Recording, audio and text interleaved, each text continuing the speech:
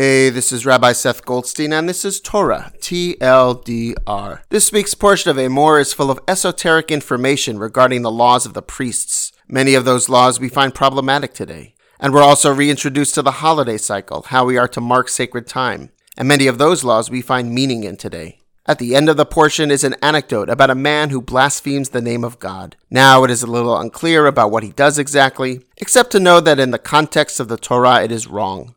The problem is, nobody knows what the punishment is to be. The people go to ask Moses. Moses needs to go ask God. God pronounces the punishment, and based on this case, a new law is made.